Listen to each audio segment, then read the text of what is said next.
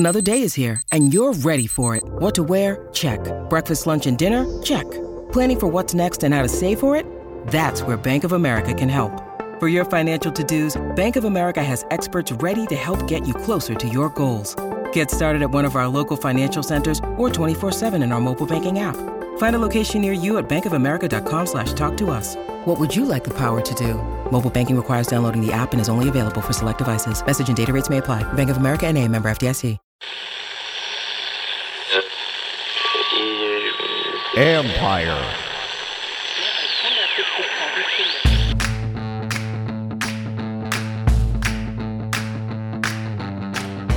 Hello and welcome to the live stream edition of the John Keim Report. As you can see, I'm joined by the voice of the Commanders, Bram Weinstein, for a Therapy Tuesday.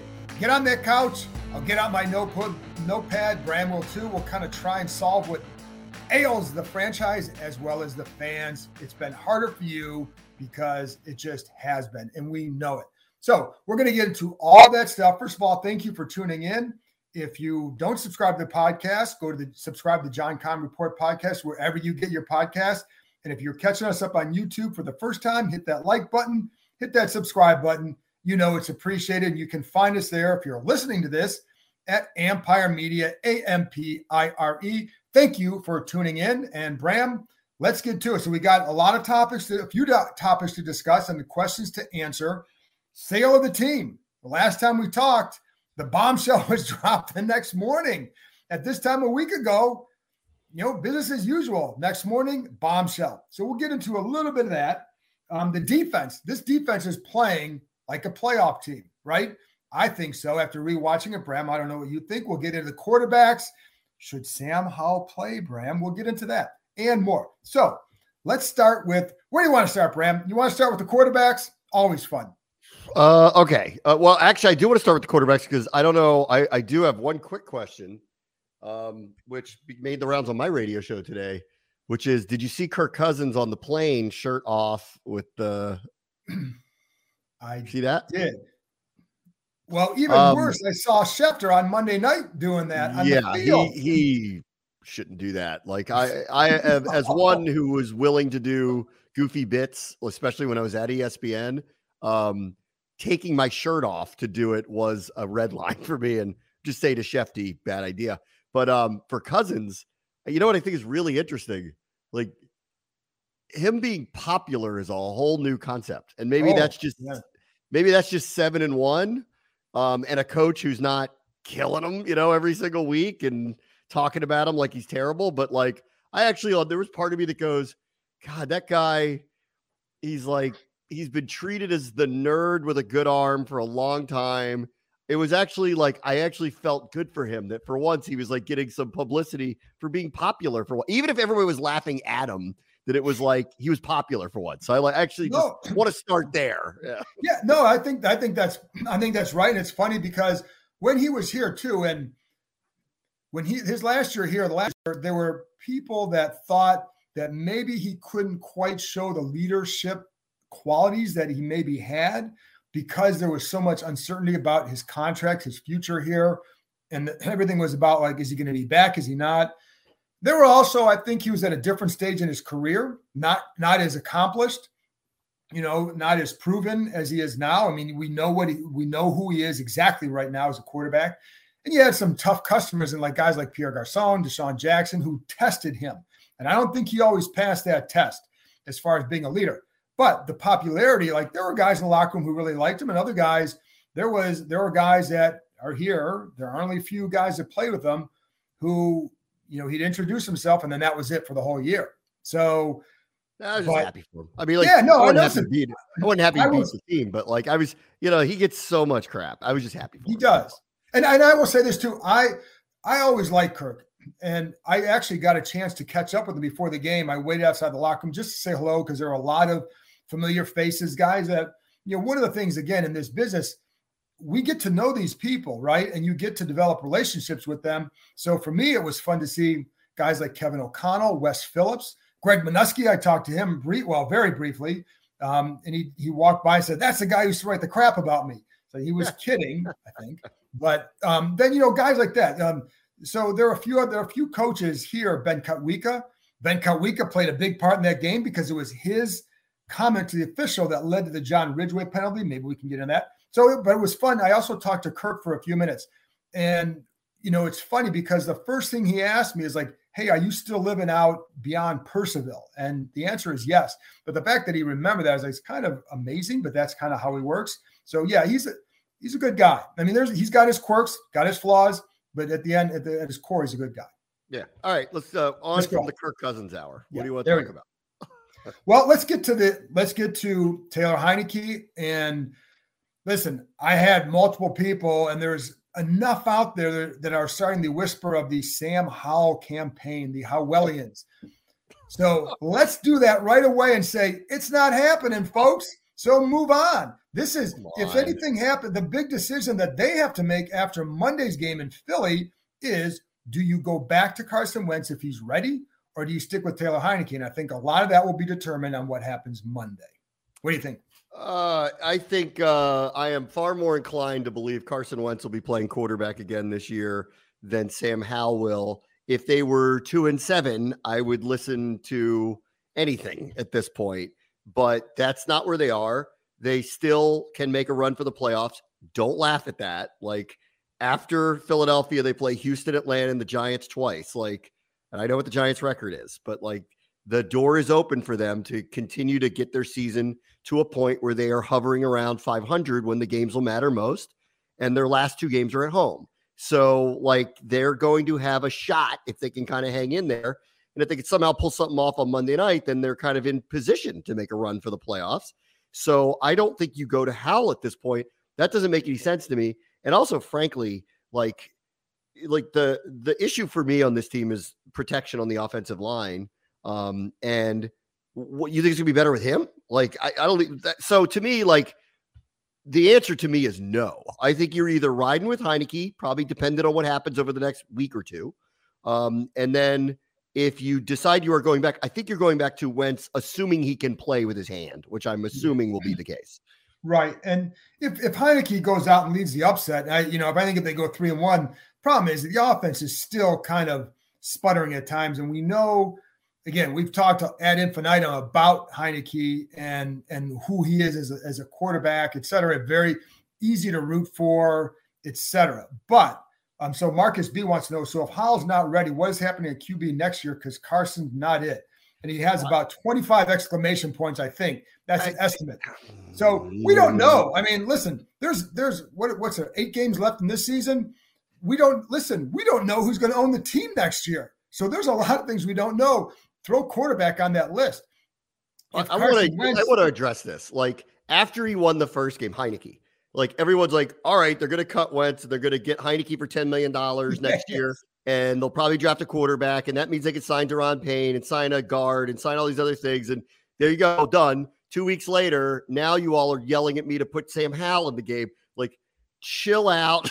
These decisions are not going to be made for some time. Correct. They are not in a situation where they're waving a white flag and thinking the season is over. We can make a decision after next week if Wentz is available to play against Houston, what's the right direction to go. But I mean, it's just like things change fast. Okay. They were 1-4. You had them buried. Then they were 4-4 and everything's great. And they're making a run and Heinicke's savior. Now they lose one game at the last second and everybody's like flip their lid again and want to go to the 3rd string quarterback. Like, that's not how this should work. This is real life. It's not Twitter. So I think that they need to stay the course here. And I do think, depending on what happens on Monday, Coach Rivera has a very, very tough decision ahead of him to make a choice over who's going to play on the assumption that Wentz is ready.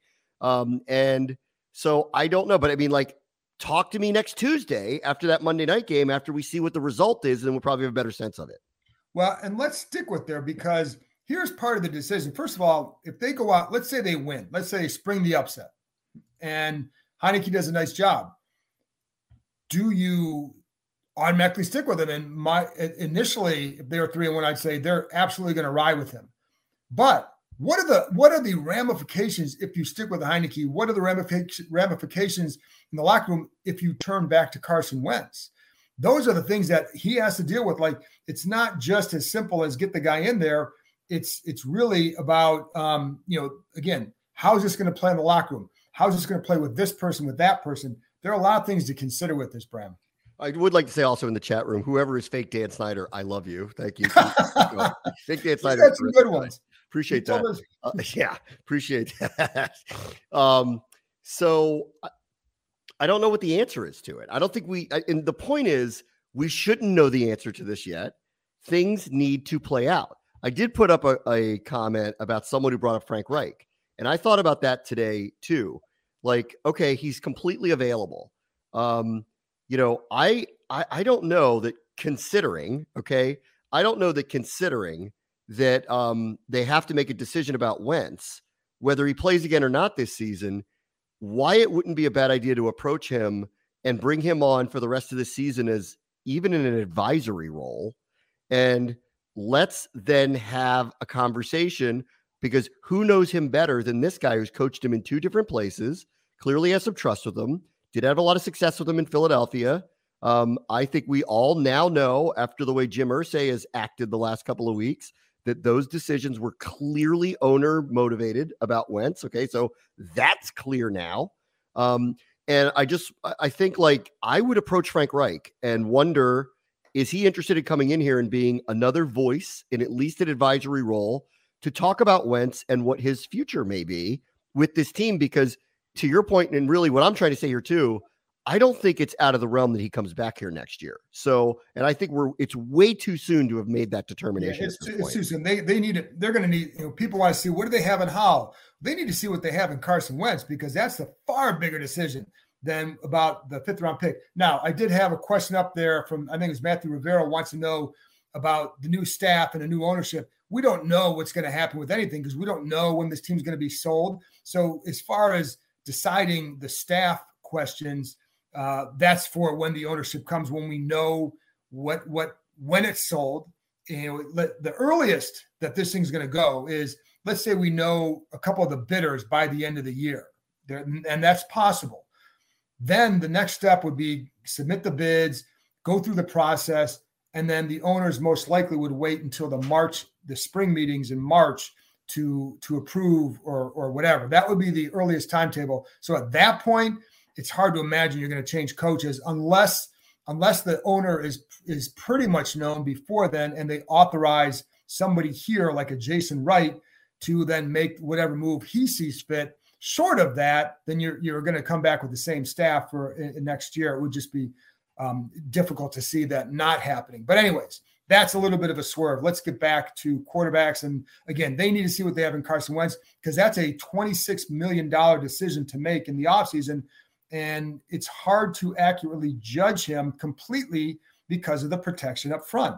And that was an issue for him. It's been an issue for Heinicke. I will say, Bram, that despite all the talk about the offensive line, there were plenty of opportunities with Heinicke where he could have made a better play, better pass, etc., where they could have scored more than 17 points. I'm not putting it on the line.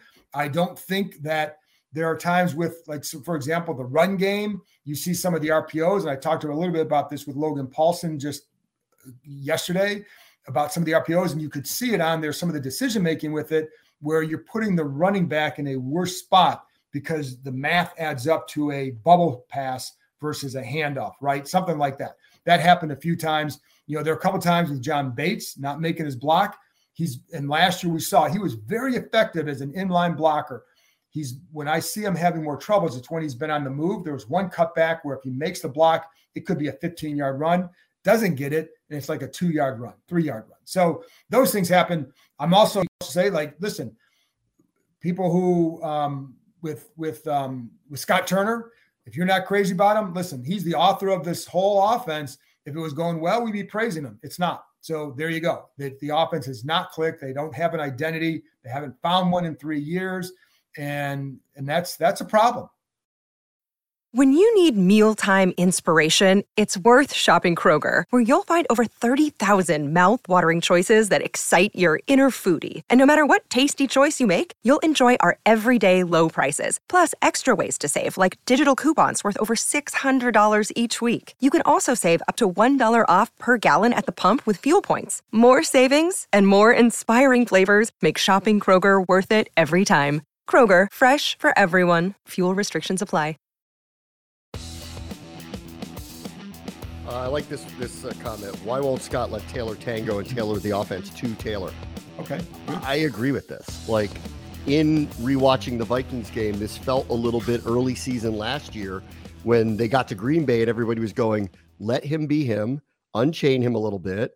I know it makes everybody uncomfortable, that this is the way he kind of plays, but that's how he plays. And the other day when he was a pocket quarterback, he was highly inaccurate. There were a lot of mistakes, and then couple that with the offensive line, again, is not able to protect. And the Vikings brought 4 a lot, and their best part of their best attributes are their pass rushers. But they were getting home way too often. I mean, I haven't seen the grades yet, but I bet the pressure rates are as high as they have been the last couple of weeks as well. Heinicke, though, was moving more. I didn't see much movement in the pocket, and that I do think is on the offensive coordinator to tailor something that works a little bit more for this particular quarterback. There were a couple play calls that I think were questionable. Like the 4th and 1 call was a rollout, and he missed. So I don't know that I love the play call when it's 4th and inches, but Heinicke does need to make that throw and he didn't. So a little bit of everybody on that one. And there was a 3rd and 9 where they called a design draw for him. And I don't know about that. I don't know if that was a design draw, Bram, because when I went back and watched it, that looked like he saw something that did not, because the guards are going to react differently on that. London called. We were confused. We were confused in the booth when he did it. And it almost felt like I even think I said, I'm like, did he just call his own number there? Because he saw something. And then London was looking at me and he didn't know. And then he actually called me today and he goes, I'm watching it on the All-22. That's a design sneak or design draw. It looks designed, but the way they react is like, I'm not sure, because it was so, let me say this. If it's designed, it was poorly designed because it was not there. And then, by the way, same person, Saba, who Tube Fool, wants to know, missed the first part of the show, why does Taylor keep getting blamed when we lose, but no credit when we win? Well, he does get credit when they win. And I think when you lose in this town, it's always it's going to go back to the quarterback. And I think there were definitely some missed opportunities for him, but that game's not always on him. It's just that I think when you see some of the throws that aren't made, we see some of the plays that are available that aren't made, and so much rests on the quarterback's shoulders. That's what this league is about. So, and he does get credit when they win. When he wins, again, we're talking about people wanted to throw parades for him after some of these games. So Sean Walker says, doesn't get credit. I disagree. He gets a lot of credit when they win. And you people talk about his moxie. They talk about his resiliency. I talk about it. Bram talks about it. Heck, we devoted the show, most of it last week, to that. The last couple of weeks. I think what they're saying, John, is the coach. They don't feel like they're hearing the coaches. Well, then that's a different topic. If that's what they're talking about, that is different. Like they're going to grade him harder. They're definitely going to grade him harder. And so I would agree with that they're going to look at it. I know they like him, but I think they also recognize they see the limitations as well. But so, yeah, if you're talking about that, that's different than if you're talking about what we talk about or what. No. I think they're talking about they're talking about the coaching staff, and I agree with that. I haven't heard what I would believe, what feels very effusive, talk about him. I did find it really interesting that it was this past week that I thought Rivera was actually quite supportive of him in what was easily his worst of his 3 games. But he actually said some very supportive things about the things he did outside of pointing out there were these mistakes that occurred. And in this particular case, like he did miss a lot. Like he missed badly on that fake to John Bates, like really badly. He missed badly on a throw to Logan Thomas. The interception was an unacceptable throw, and it was high and into the middle of the field where there was a lot of traffic. The throw to Curtis Samuel, he is so lucky that was caught and ended up being a touchdown.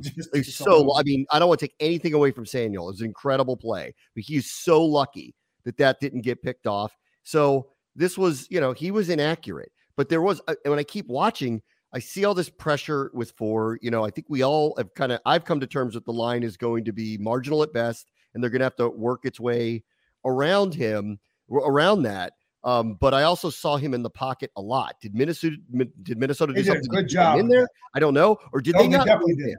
Like, he needs to move, John. Like, that's the thing here. He needs to get into the flow. He is more accurate when he's moving. I like his instincts that way. When he's throwing from the pocket, and then, there was a couple plays too I noticed. I don't know if you noticed this, but there were a couple plays the other day where, the pressure had clearly gotten him to the point where he backed up 10 to 12 yards on a snap with throwing the ball. 10 to 12 yards. He was going like that is, you don't trust your line to give you time. You're backing up 10 to 12 yards. You're not practicing that. Who has a drop back of 12 yards? So it was. And I would say this. I think the Vikings did a good job containing him. And the one thing to keep in mind with him, when he makes those plays, they're not designed rollouts. That's him getting outside the pocket and getting outside and making plays on his own. They're not designed like that. That's the problem. So Minnesota did a really good job with the ends pinching and getting enough pressure. But Bram, I'll be honest, man, I saw enough good pockets for them to definitely score more than 17 points. Yes. And then to make some other throws, it was there. I'm not going to blame this on the pressure on him. And I don't think he would either. And I'm not going to blame it all on him either. I don't believe that. There are definitely some play calls you'd like to see differently. There's definitely better blocking in some of the run plays. All of that was a difference. But since we're talking about him, you're right. And I would like to see him outside the pocket more, but is it by design? And I like the bootlegs. I like the bootlegs with him. I know the rollout didn't work there, but I like those with him because he picks up stuff with his legs. And then you're at least giving them some reason to pause as you're rushing, right? And I think that's where you could see we'd like to see a little bit more of that. But Minnesota did a good job of keeping him in the pocket. Yeah. And when he tried to get out, he couldn't. He struggled to do that. So that's I agree. I'd like to see a few more design rollouts. Yes. Or one of the comments, it was 17 points per game is a problem. It's the problem. Like, and reality here points is a game since week 2. I'm sorry, but like, you got to score more. And in the previous 2 games when they played Indianapolis and Green Bay, those are real deal corners. That's a real deal front. Those are top 10 off defenses. All right. And one of them was on the road. Okay. All right. I'm not going to go crazy about that. This past week, this was the most vulnerable defense that they had faced in a while. They couldn't protect when Minnesota was frankly bringing 4 a lot. They had no time to go downfield where they should have had a massive advantage with their receivers. They could not find their playmakers. Logan Thomas doesn't make a catch. Antonio Gibson, who I think has become a massive playmaker in space, he gets 3 targets. I don't think that that's great. I get it. Every week we're going to have a 1-ball problem, but like, that didn't happen here. Terry wasn't targeted too much this particular week when he was going to smash whoever was trying to cover him today. Like, this was not good. And this is the problem. I looked this up because I wrote a piece for commanders.com this week. And I almost couldn't believe it when I wrote this, but this is how good the defense has been. Since the second half of the Philly game, so 6.5 games, they are giving up 16 points a game. 16 points a game. Okay, in 6.5 games. That would be the second best scoring defense in the NFL, and they're 3-3. You got to do better. And you have Terry McLaurin, Curtis Samuel, not Jahan Dotson lately, Logan Thomas, Antonio Gibson, Brian Robinson. Like, you have found things in Armani Rogers. Like, you have Cam Sims, you have De'Ami Brown. Like, I'm sorry, at some point, you got to hold up your end of the bargain. Like, and I think the offense needs to find a way to score more than 17 points. That was a vulnerable defense they played this past week, and they managed 17 points against them at home on a perfect weather day. Come on. Like, no, it's not good enough. Like, that's frankly not good enough. And I'm not putting that just on Heineke, but I know there's limited. It's not. And so there's a whole, we've talked about all the issues in the past, roster construction, play calls, whatever you want to call. Let's go. Let's see. I want to get one more thing. Let's go to the defense, Bram. Let's go with something that's actually working right. By the way, and I know what people are asking about Jay Gruden being the coordinator, coming back. No. That ain't happening. And Frank Reich, I mean, they're not going to bring him in as a consultant. But that's a move. Like if you really wanted a guy like that, you get him in. You're going to get him in the offseason, and then you have him install his offense. I would totally make the case that you bring him in as a consultant for the rest of the year to make a clear decision about Wentz moving forward. That would be the reason. That may be, but then you're also asking them. Then do you then change their offense because Frank Reich runs a different offense than Scott Turner? Because what's Frank Reich going to do that can help him in this offense? So if you're bringing Frank Reich in, then you're making a change. And then you go. Sean Walker says screen game is too predictable. There is some issues with that. Where I like the screen game is with the tight ends, and especially Armani Rogers. Now, they also had a screen to John Bates the other day that picked up like 5 yards. If it's to Armani Rogers on that one, that's about 10 to 12 yards. So, but you're right. The screen game has worked. Some of the problem has been whether the patience, the backs getting out there, the line not getting out there, the spacing of it. I think that's where sometimes the design, you're asking maybe Trey Turner to do something that he can't do right now. And that's get out there in space and make a block on a safety coming up. There's a lot, but I love it to Armani Rogers. That's the only time that you really see it work. There are times where you say, Bram, that should be a big play, but it's not. They don't do as well in space. There you go. So let's talk about the defense. What have you liked to, we brought up the stats. They're a top 10 defense since the week 2 game loss to Detroit. They are top 10 in points, yards, red zone, third down. You know what I really like, Bram? When you watch those games, first of all, that defensive line was terrific the other day. And you got those tackles are awesome. And you got to find a way to keep Daron Payne because that's the building block for this future here. There you go. But I also like that it's like John Allen is still not, he's not Daron Payne, still young. Jamin Davis, young. Benjamin St-Juste, young. Cam Curl, young. Montez Sweat still young, right? So that's a young defense that they're putting out there. I think there's reason to be optimistic about their growth here. I think they've been outstanding. I think John Allen might be the best at his position this year. He's been unbelievable, good this year. You see the play where he drives the left guard back. He drills him into Cousins on an incompletion, but it's just like he basically bear hugged the guy, drives him back right into Cousins. He does that once a game. John, last week he led the team in tackles. Name an interior defensive lineman who leads a team in tackles in a game. That's ridiculous. That's a ridiculous stat. Did you see they dropped he and Payne into coverage twice? The one was on the St-Juste blitz after he got the sack after the pass interference penalty. They dropped Payne and Allen earlier in the game. They dropped those two, and then Payne ends up making a tackle on a dump off to Dalvin Cook in space, like he and Casey Toohill. But it was Payne's out in space, and he makes the play. Those guys are really good. That duo is everything we thought they would be this year. Yes. I mean, and Allen has been utterly ridiculously great. Like Aaron Donald, great. Sweat gets a lot of disruption. He doesn't get a lot of sacks. He doesn't make a lot of plays. I feel like it's so close with him, and then Jamin has been a lot better.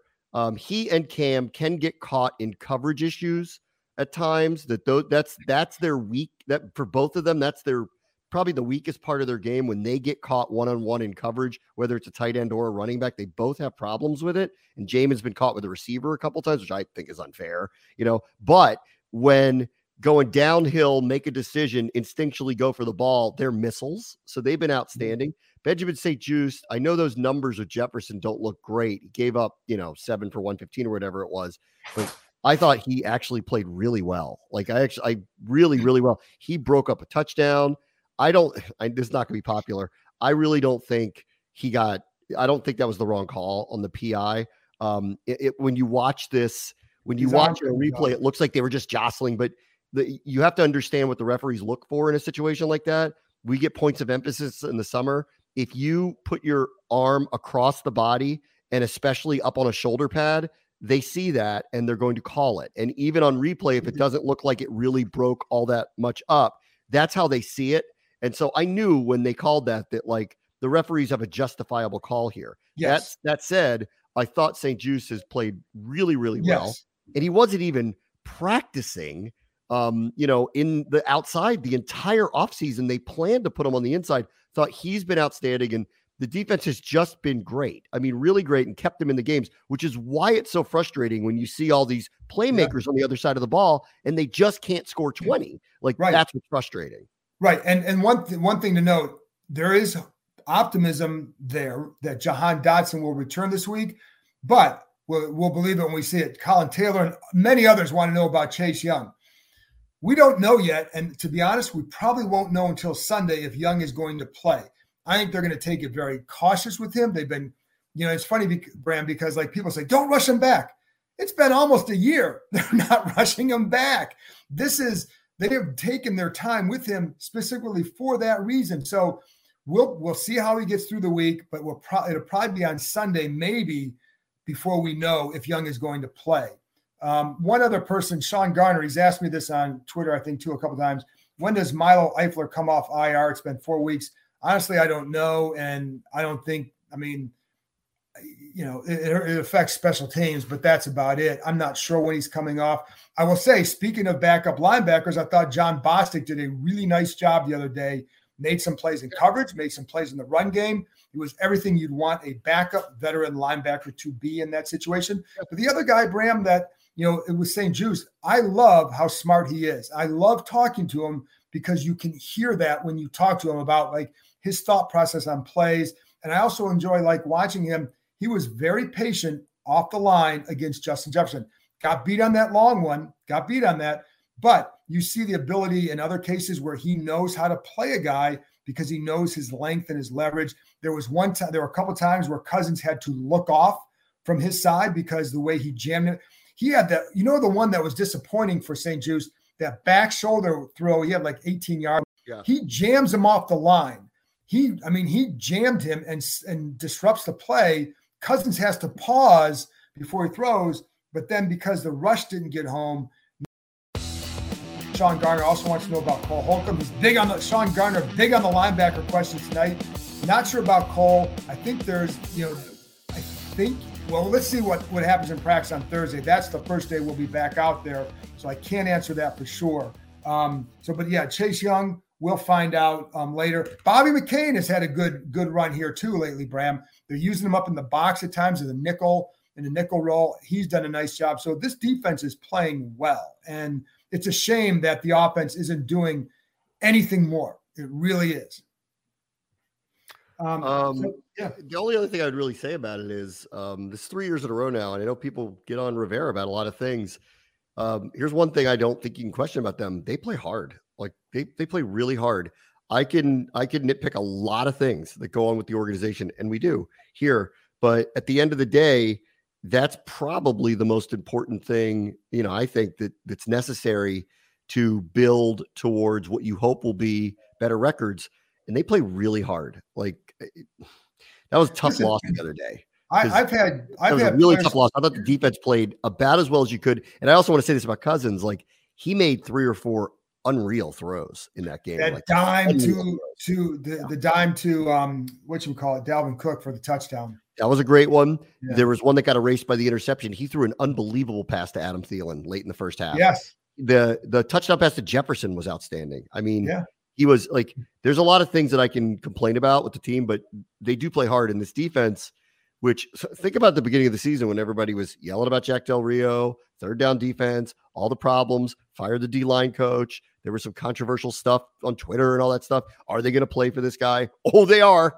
Like that's been answered here.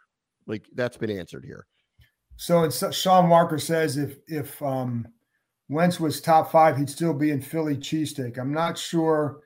I guess I get your point. Nobody's saying he's a top 5 quarterback. How many top 5 quarterbacks are you going to go out there and find? I would agree. He's not a top 5 quarterback. Nobody said he was, but they invested in him. And so they're going to want to find out. Doesn't matter what anybody else thinks. That's what they're going to do at some point, unless, if they go out and win, then I think the locker room might say, you got to roll with this guy. And I think that would be interesting to see what happens. So Graham, sale of the team. And I know that you can't really talk about this because, your position with the team and all that. So I can at least address it a little bit. And I think we already kind of have. There was Jay Glazer had the report saying that it's definitely going to happen and that it could happen. Something could be within the next couple months. There's certainly a sense of that. I don't, without anything concrete to say, it's hard to go there. We know that groups are forming. We know Bezos is interested. Matthew McConaughey wants to put together a group to at least explore this. But McConaughey would be a part of a group. He can't, and he may want to lead a group, but likely with all the big heavy hitters that could come after this team, then you're going to probably be a part of it. Probably that's probably the case. A lot of other names are going to be coming out who have interest in this team. I think it's a gold mine of a purchase for somebody because the stadium that they can build, the stadium they own. And I think because this fan base, I think you have to look at this as it's funny to describe this fan base as this team as a sleeping giant, Bram, but I kind of view it that way, the situation. I mean, you think that's too over the top? I think every NFL team's a sleeping giant. Well, the reason I say that is because I think I guess I'd say that because it hasn't looked good lately. We know that. And so we know what it has been. And so we know what it can get back to. And I think if you want to buy something, it's a hell of a buy because you're certainly not buying it high. You're buying it low as far as where this thing could go. Well, it depends if you think $7 billion is low. Well, I don't know how you roll, but I'm looking between the Christians. I feel like, look, I'm just following the news, and as you pointed out, I don't really comment a lot on it because they are my employer. When I call the games, and my experience with the Snyder family has actually been very positive through the years. So I don't really have the same things to say about them that I know a lot of others do. So, and that's neither here nor there, but that's just my 2 cents about my personal experience with them through the years. And they've been very good to me, obviously. So, but obviously like a lot has happened. I am a fan at heart. I grew up here. I recognize that, this team is not perceived the way that it used to be for a lot of reasons. And I do hope that, if it does end up in different hands that, we do get some of the things that I think we've been hoping for and vying for a while, which is a better home in a location that people want to go to with a stadium that has some local amenities that people are into. And then, but all these like projections of, well, when this happens, this will happen. Like, you don't know if they're going to get RFK. You don't know if they're going to end up in Virginia or Maryland. Like, I feel like I need the process just to play out. It is my gut that they are going to sell the team, but I don't know for sure. And, we'll see where it goes. And, hopefully it does re-energize people a little bit if that's what's necessary to re-energize people. What I do know all along, like, while I don't, overlook the anger or, whatever it is that people kind of point to and point directly at the ownership for the reasons why they're upset with the team. The good news for us, and I think is the good news for us is that it's never become apathetic. Like, and that's really an important point to bring up here. Like, and I've said this before, like, I do a million things. I don't know how many you do, like out in the community where I do talks, and mainly it's about sports and it's often about this team. And without fail, somebody is going to bring up that they don't like the ownership here or this thing or that thing or whatever. And I always tell them, I'm like, the good news is we're having this conversation because I'd be more concerned if you tuned it out and you don't care. Like, so that's how I kind of feel about it. Like, I think the fervor and fandom of the fan base, people describe this as waned. I don't think so. I just think people want some kind of release to be proud of the organization again. And they've attributed this to the ownership for a lot of reasons. And, if this change does happen, then I'd like to see everybody kind of come back into the fold with a more positive attitude about it, because here's what I do know. Like, it's not that people have totally tuned it out or are apathetic to it. They're just watching it differently and feel differently about it. And maybe the ownership change, if it does happen, will actually maybe re-energize everybody to have more positive feelings about it as opposed to the negative feelings that they have about it. Absolutely. And I also think, because here's the thing, Bram, let's say they make that change. Another thing that becomes back into play is another thing that comes back into play is RFK Stadium. Going down there becomes a more real possibility. Could you imagine the energy that the fan base would have if a new owner comes in, and then if they're able to go down to RFK again, go down to that area again. And I think that would be a big win for the fans. But the one thing I know too, Bram, and I've covered this a long, long time, and I've always appreciated the fact that I've covered a team that has a very passionate fan base. And I remember used to being out in the desert and watching them play the Cardinals back when the Cardinals were the NFC East. If you didn't realize that, go back and look at the old NFL standings. This is in the 90s. And, so I go out there, and you go out there, and there's like 30,000 people in the stands. Like, God, this sucks. It would suck to cover that kind of franchise. But even though it got bad here, I think the passion was still there. And I'd hear from people that's like, well, I can't quit them, but I don't want to do this. I don't want to do that. I want to go to games because the owner, blah. I get it. But what I also know, Bram, this podcast has grown during probably the worst period of this franchise's history in many, many years. This podcast grew, and like we've started this podcast. They haven't had a winning record since this started. They haven't had a playoff win, and it's grown because the fan base is still there and it's still passionate.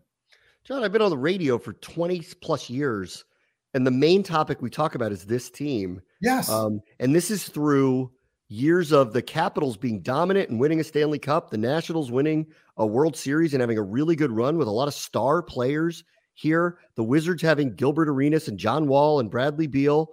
And like, frankly, like there is, and anybody who's in media locally will, sometimes begrudgingly, but will have to admit that the engagement of this team with the local fan base is so far higher than anything else that any of these other teams do. And it's not an indictment of them. I grew up in this area and I love those teams too. But like, we all know what the golden child of the city is. It's this franchise. And I really feel like that the anger is really centered around, we just want to be really proud of them. And in a lot of ways, a lot of things have happened that have made people not feel proud of them. Right. I do think there are a lot of things, along the way that I think has been short selling his tenure a little bit, not a lot, a little bit. And there are other things obviously that are, real complaints. But that's all that said, I really feel like that in the end, that what everybody really wants again is to feel good about cheering for them, because they are either hate cheering them or secretly cheering them. But it's crazy because any conversation I have about them, like they'll say like, I hate this and I'll never do it again. Meantime, they saw every play in that Vikings game. You know what I mean? Like, so you're not tuning them out. You're just, you're not tuning them out. You're trying to disinvest so that way you're not hurt. And I get it. And I don't blame them. I mean, it's been a hell of a road. And I feel bad for people who are in that spot. I mean, listen, this is our job. And people always say stuff to me about, it's my job. So you have to be professional when you do it. And, I remember what I keep in mind, Bram, is that if the worst thing in my life is covering a bad franchise, I've had it pretty damn good. Yeah. I love what I do. It's the NFL, and it's a passionate fan base. Yeah. And if this happens and this goes through, we'll see that again. And I think the other thing you speak to the people want to have pride, and I'm a fan of other teams. You don't want to go out there and have to not just defend like, oh, your team stinks, but also not only you're that, oh, it's under investigation by Congress. It's under investigation by the DEA, the FTC, all those initials, right? So like that just makes it so much harder that others don't have to deal with that. And I don't know. I feel for people. So I hope if this gives them hope, then that's fantastic. And I think they could use that. Before we go, we'll go in about 2 minutes, but I want to get through a couple questions on Twitter, and they're not long questions. So one of which is, and I just want to make sure I get some of these answers. So somebody wants to know, you don't think Chris Paul at left guard and Cosmi at right guard will help the run game? No, not at this point. That's from Airplane Mode on Twitter. No, I don't know. Like, I think that Chris Paul will be a guy to watch maybe next summer for next season, something like that. I think I'll be curious to see if he gets a shot maybe at the end of the year if things are south. But I don't think that's the answer right now. But we'll see next year. I do think Cosmi to right guard's a possibility. All right, so let's see. That's one. Let's go to, oh, shoot. You know what? I lost where is it? That's the wrong one. So somebody else also want to know, how can Chase Young, 12th man, want to know, how can Chase Young integrate, make sure he integrates back into the defensive line? And because they've done such a nice job playing together, I think what he has to do is just see how they're playing together. Last year, it wasn't just Chase Young not doing that. It was a few of them. There were individually, they played well. Collectively, they did not. I think the other thing is he knows right now that it's not on him. So I'm guessing that's going to help them. And they also know if he's not doing it, they've got other guys who are doing it. So that's another one, Bram. I don't know if you have any thoughts on any of those two things. They're just going to be very careful with Chase Young. Yeah. They're going to be very, very, very careful with him. When he's ready to go, they're going to let him play. I anticipate pitch count, as they slow roll him in, whether it's against Philadelphia or Houston. Obviously, the clock started, so he's either playing this week or next week. It's happening. Yep. So we'll see. A bunch of people keep asking about Wes Schweitzer. He had a very serious concussion, and they're taking it very slow with him, and he's not scheduled to return to the field really anytime soon. I'm not expecting him soon. Last thing then, and then we can end on this one. And a couple of other people have brought up reasons for hope maybe on offense. And it's hard, I'll be honest. But Fraser Rice wants to know, after the deadline is passed now, do you see a phase of the game where there might be a big improvement? Hopefully the O-line. I don't see that big improvement there because I'm not sure what we're going to do. Maybe if this group works together consistently, like they haven't had that. But the problem is you still see issues up front. And I think where you can see hope is Jahan Dotson gets back healthy. Armani Rogers continues to progress. I really like what he can do and making it add, and maybe you can get him a little bit more involved. Maybe there's some improvement there, but I think there's, I think some of those issues to me are going to be harder to correct during the season. You just have to hope that you can get a better enough. And to me, Bram, it's like you've got to be better in the run game. And if you're not, I just don't know that you're going to get a lot better. No, I mean that's been underrated part of the problem. When they got competitive last year, they became a power run team. Right. This kind of goes back to they don't have the frontline starters that they had, and they have not averaged good yards per carry with their run game for the last month. In Indianapolis, Robinson had 8 carries, 20 yards. He and Gibson combined for 40 total. They ran for under 4 yards a carry last week again, even though they had big numbers on the ground because there's a couple big plays. Samuel and Rogers accounted for like 40, 50 of them. So like the run game's an issue here too, that they have not been able to find something that's consistent. And there was some interesting decision-making. I don't know how you felt about it. I mean, there were a few drives where they threw on first down. It was incomplete. Then they ran on 2nd and 10. It was, they haven't found their rhythm. I mean, and they haven't found their rhythm. It's tough because it's week 10 and they haven't found their rhythm. And this week they better find some rhythm because their defense isn't holding that team to 10 points. So, And I think that's the hard part is that they haven't found their rhythm. And I do think, sometimes in the RPO game, you got to read correctly or make the right play out of it. But then again, it's like, well, the tight end's got to make their block or this person's got to do this. It's always something. And by the way, Big Money Sonny says Heineke should have about 12 turnovers already. He's gotten away with some. But you know what I remember, Bram? Let's end on this one because I think we've talked a lot about Heineke. But saying that, like, in a lot of games, like Kirk Cousins could have had a few picks the other day, had the one, there were a couple others where if the ball goes a certain way, and I know what they're saying, and we see the things that people get away with. And sometimes that goes back to the line where he can't step into the throws, et cetera. When Trent Green was here, when he played, I don't know if you remember this, but when he played was it 98? And I remember thinking like, God, he got away with a lot of things. I don't know. And then he was a good quarterback. So sometimes, he didn't have the big arm. He didn't have this, he didn't have that, but he got away with some of it. And sometimes you just do. But I know what you're saying. There's a flirting with disaster at times. But, like that's the Heineke adventure, man. Like he's gonna bring you up and he's gonna like, and this is the problem that I have with it. And you brought this up. Whenever he wins, it's always like sign the guy. And I actually wrote a story about this on ESPN.com. Which whenever he wins, it's like, hey, sign this guy. When he loses, it's like, where's the backup? And it's almost like a pitcher in baseball who's like a junk ball pitcher. If he's on, man, it looks good. But if he's off, that could be 3 homers in the first 3 innings. So that's it's just hard for him, but that's who he is. And it's why he's been in the league because he can make plays when he's got that chance and he's got to get out of the pocket to make those plays. people want to know about the play calling, there you go. So that's it, folks. I appreciate your time tonight. Thank you for tuning in. I'll be back on Thursday. Special guest, Mike Jones from The Athletic, covered this team well, knows this team well. We'll talk about the sale. We'll talk about the Eagles. We'll talk about a lot of good stuff.